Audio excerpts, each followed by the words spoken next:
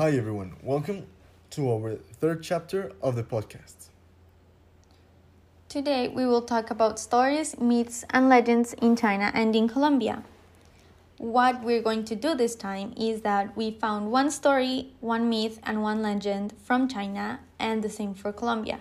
We're going to read the summaries out loud to share them with you, and then we're going to comment on what we have read and heard from the other country. So, Alejo, why don't you start with the story from Colombia? Well, for the story of Colombia, I chose one of the popular writer Gabriel Garcia Marquez. So basically, the plot it's really simple. Well, kind of simple. So, Chronicle of a Death Foretold describes the murder of a young man, Santiago Nazar, and the events leading to his death. It also follows some of the characters' lives after he's killed. The murder occurs following Angela's vicarious wedding night, where her wealthy husband, Bayardo San Roman, discovers that she is not virgin. San Roman returns Angela to her family, where she's brutally interrogated for 2 hours. In the context of this story, not being losing your virginity being Married. before your wedding was something terrible. Was something that couldn't have a pardon. So, San Roman returns Angela to her family. She's interrogated. Finally, she confessed that Santiago Nazar was the man who deflowered her or take out her virginity. So, much evidence through the story suggests that this accusation is false. However, Angela's brothers, Pedro and Pablo Vicario, take her word for it and kill Santiago in broad daylight in a crowded public square. Having armed us with the foreknowledge of a murder, Garcia Marquez relates the event leading up in non-chronological fashion. He describes the wedding of Angela Vicario and Bayardo San Roman, the greatest celebration the town has ever seen in decades. Bayardo's father was the famous general of the Civil War, General Petronio San Roman, and his family was very wealthy. The formal festivities in the wedding end at 6 p.m. when Angela and her groom leave to consume their marriage. The public stays, however, drinking and dancing until midnight.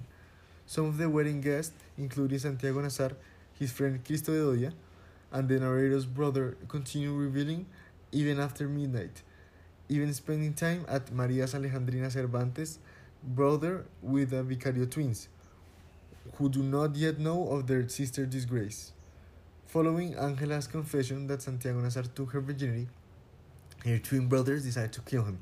They announce their plan to anyone who will listen. In part, it seems to allow someone to stop them or warn Santiago. Everyone behave as though someone else will have the revenge. A local police officer, the mayor, the butcher, and even the local priest all knew of the murder plot, but no one stops it. By 6 o'clock a.m. of the following day, everyone in town knows the twins are going to kill Santiago. Santiago himself, however, is still unaware. A few try to warn him, including Cristo Bedoya, who has spent the morning with him. Cristo finds out too late, however, and cannot find his friend to warn him at time. Eventually, the father of Santiago's fiancée warns him of the plot. He is extremely confused as to why the Vicario twins want to kill him, and his fear leaves him so shaken up that he cannot even find his way back to his house. The Vicario brothers spot him. While he stumbles through town, Santiago sprints to his door, with unfortunately his luck, due to his mother's belief that he was safe at home and her desire to keep the Vicarios away from him. Pedro and Pablo catch up Santiago and stab him to death against his own door. After the murder, an angry group of Arabs with whom Santiago's fathers immigrated chase the Vicarios into a local church. The twins give themselves up and are locked in prison. The Vicario family, meanwhile ashamed by the whole ordeal, leaves town in disgrace. The twins are tried 3 years later and acquitted because the murder had been an honor killing. Upon his release, Pablo marries his fiancée, Prudencia Cortés. Pedro re-enlists in the army and goes missing in the enemy territory. Meanwhile, the story of Bayardo and Angela unfolds as well, Bayardo and San Roman nearly drink himself to death following the revelation that his bride was not a virgin. He's taken away from the town in a boat by his mother and two sisters. Meanwhile, Angela realizes, while she's being beaten by her mother, in fact, that she loves Bayardo. After coincidentally seeing him in a hotel a few years after their annulled marriage, she begins writing him a letter every week. One day, 17 years later, Bayardo shows up at her door with one suitcase full of clothes, indicating that he wants to marry her and return with her, and one full of her unopened letters. So that's basically the story. It's kind of a large summary, but it's really interesting, to hear, the story of a great writer of Colombia that was Gabriel Garcia Marquez. I really find it interesting that everybody in the town knew that Santiago was going to get killed, but nobody was able to tell him anything. It reminds me about something I learned in psychology this year, which is called bystanderism. So bystanderism is the fact that when there's something which requires action and nobody acts to prevent it, or nobody acts in any way to stop it. And it's quite interesting how Gabriel Garcia Marquez is able to portray this type of behavior in a very, very small time, such as the one in which the story is carried out.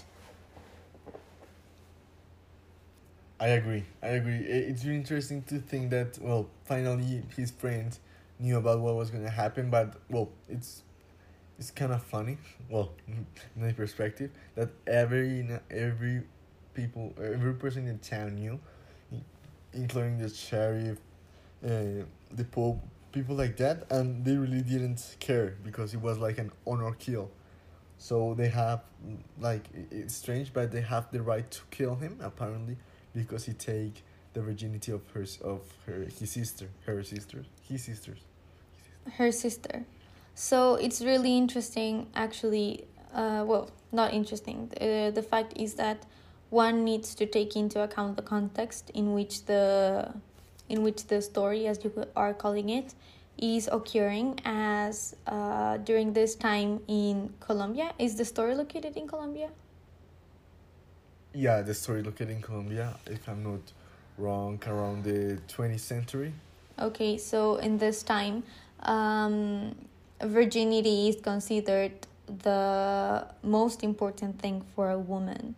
A woman which is not virgin, as you said earlier, for her marriage day is considered unworthy of absolutely anything.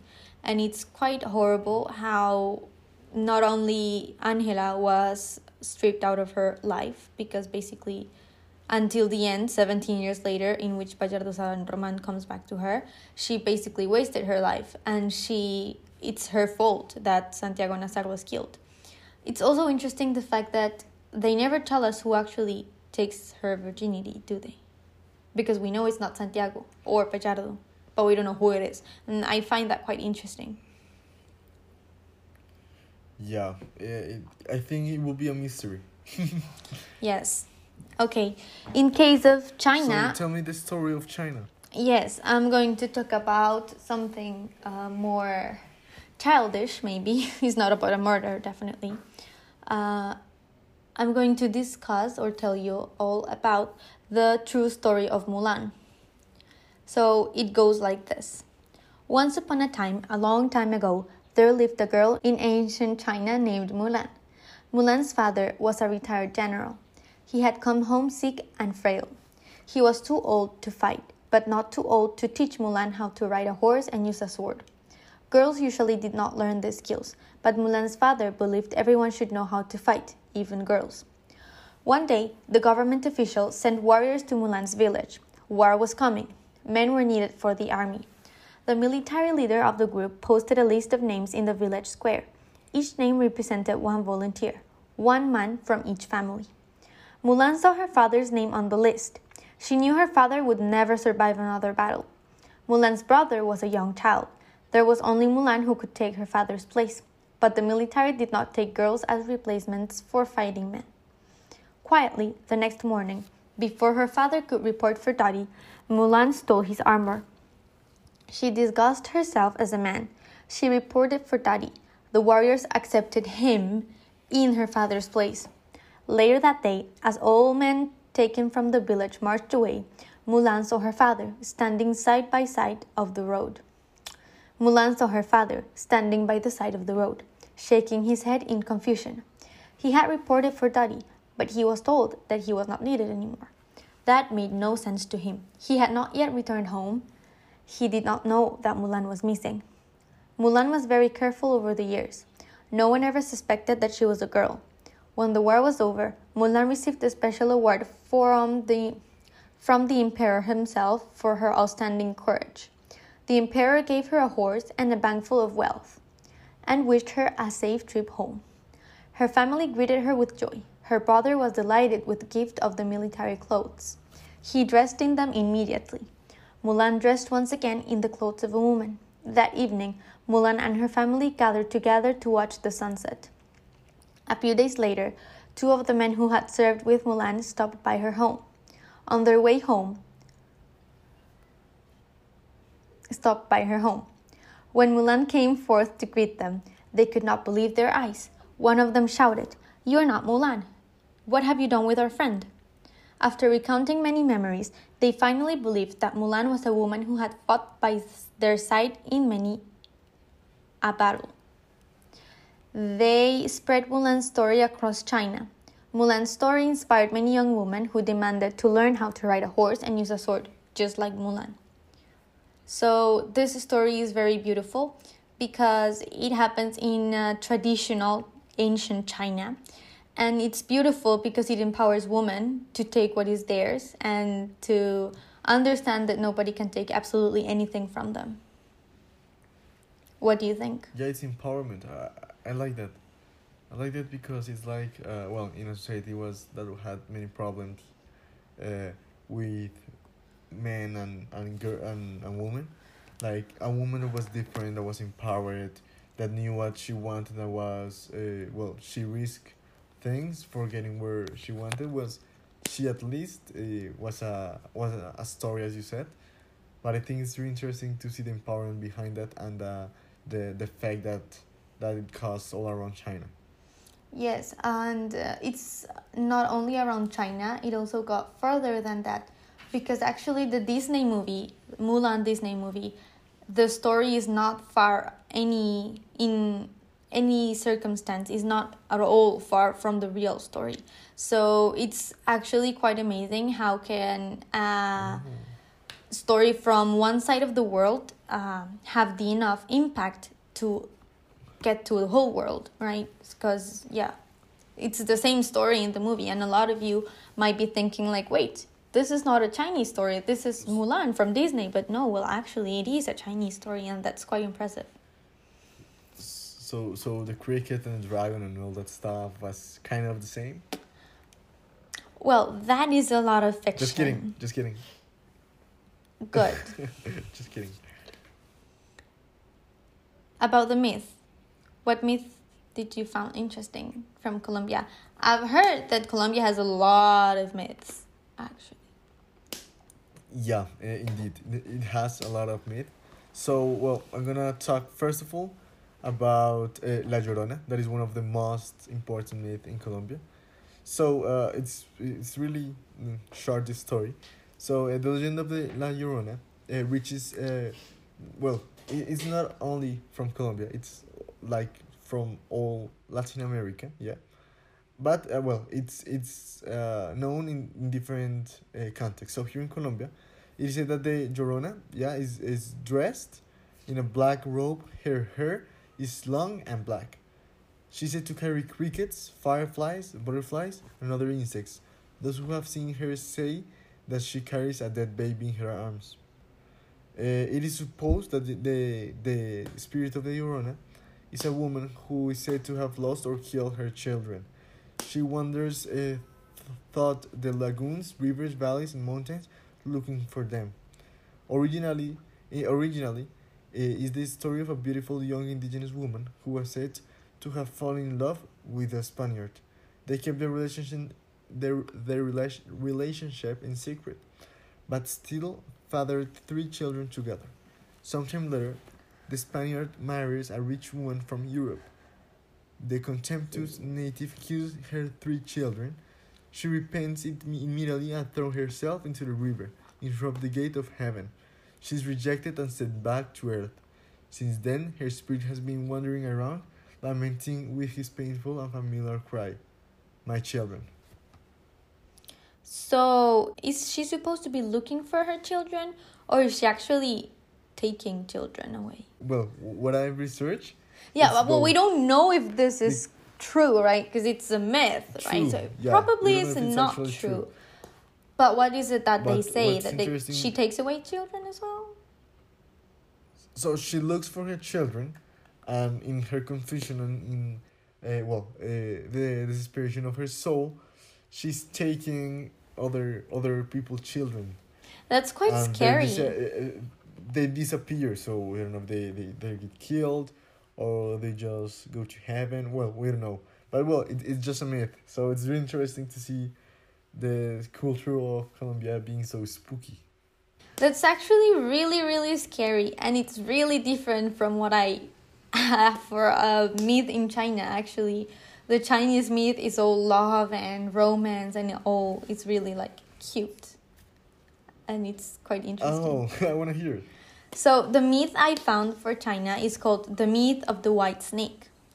This ancient Chinese myth tells the story of a powerful female. Again, we see female empowerment, which is great. The white snake. So this powerful female is the white snake demon, who lives underwater but takes human form as Madame White or Bai Su Zhen. After Bai falls in love with and marries a mortal man, Shu Xian, a Buddhist monk, Fa Hai reveals her true identity to her husband. Fa Hai later kidnaps Shu and traps Bai under his lakeside pagoda, but not before she gives birth to her son with Shu, who will eventually free his mother.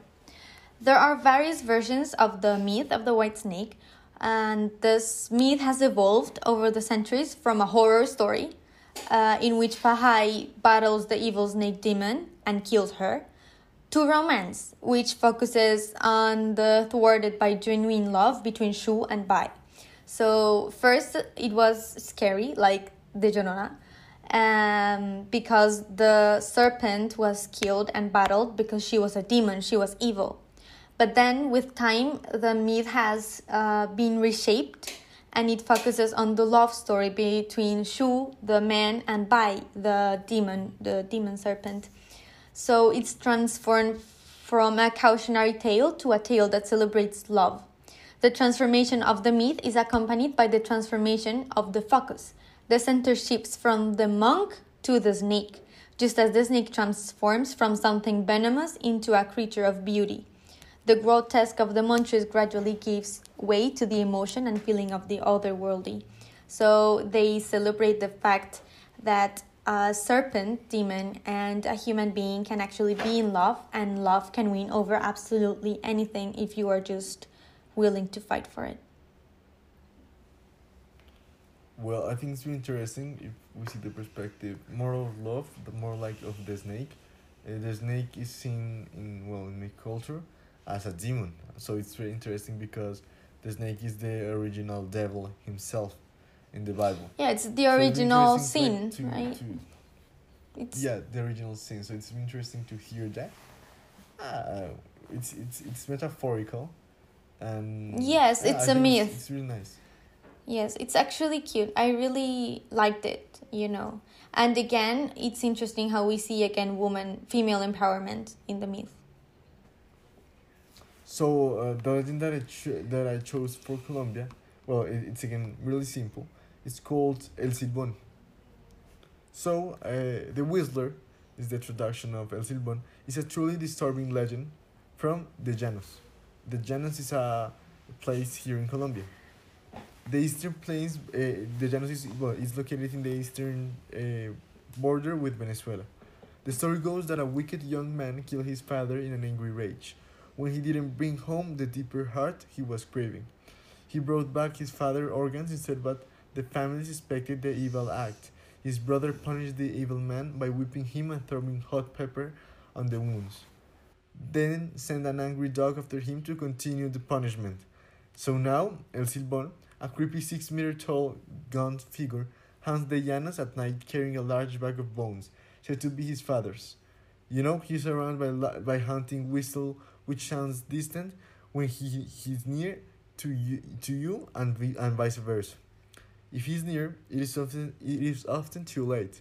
He picks a home doorstep to stop and count his bones, and if you don't listen, someone in your household will die at sunrise. So pay attention.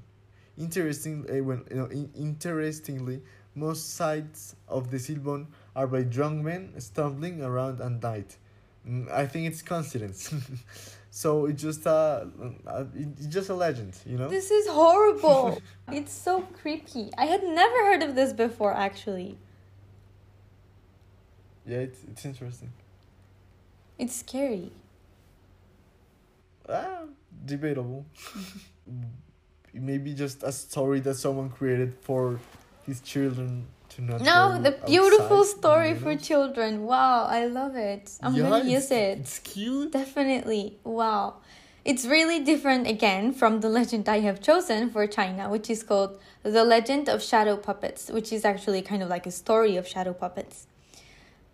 The story is located a long time ago, in which there was a woman in one of the many kingdoms that made up ancient China. She was a very special woman, as she told the best stories. She was married to the emperor. She was, in fact, his favorite wife. You know, emperors were allowed to marry more than one female. The emperor loved her stories. He loved his wife. Sadly, one day, the emperor's wife became ill and she died. Everyone thought the emperor would soon find another favorite among his wives, but the emperor was very sad. He spent more and more time in his garden and less time caring for the needs of his people. Everyone in the kingdom was worried. They were afraid that another clan might hear that their emperor had become weak. That would never do. A warring clan might attack the city. Many could die. Something had to be done, and soon. One day, a priest passed some children playing with their dolls. The dolls made dancing shadows on the wall of the city. This gave the priest an idea. He knew the stories the emperor's wife used to tell. What if he could tell these stories to life? What if he could bring these stories to life? The priest made a puppet out of bits of clay. He painted the puppet to look somewhat like the emperor's wife. When the puppet was finished, the priest slipped into the emperor's garden, carrying his puppet, a candle, and a curtain. He placed the curtain near the emperor's chair. He placed his candle, his puppet, and himself behind the curtain. He waited for the emperor to appear. The emperor did not even notice the curtain at first. It was the dancing shadow that drew his eyes. As the priest moved the puppet behind the curtain, he told wonderful stories of the emperor's wife. The priest told the story she used to tell, one of the emperor's favorites. The emperor was entranced. He knew the priest was there. He knew the puppet was there. But it seemed as if the shadow was telling the story, as if his wife was spending time with him again. The emperor was no longer sad. At the end of each busy day, the emperor went into his garden, eager to visit his shadow wife and hear her stories once again. And that is how the shadow puppets first began. So shadow puppet shows are very common in China and very traditional. So this is kind of like the legend of how it all started. Again, it all revolves around the woman. And though it's not empowering, though it's not empowerment anymore, it is love. And actually, I can see that love is a really common theme in the myth, the legend, and the story I have told. Mulan's love for her father led her to fight in war. The white snake's love for the human made her fight for it. And the emperor's love for the wife made his people to be worried about him and come to a solution for him not to be sad anymore. And it's actually beautiful, the amount of power that love is given in Chinese culture. And I had not realized that before. And yeah, I find it beautiful and really interesting. And yes, it's nice. What do you think?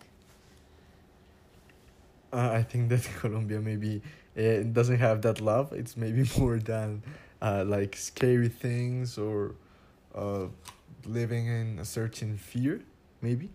So Yeah, it's it's true. interesting to see the both perspective. Uh, uh, I don't have a I wouldn't choose one because I think both are important. But certainly, maybe living with the fear would be interesting, not for all the time. Yes. Well, as always, it was really fun to talk about China and Colombia. And I'm really glad that we got to this topic as I think it's the one I've liked the most until now. I hope you all like it and see you in the next episode, which will be about extracurricular activities. Bye. Bye! Remember, next episode we have our special guest.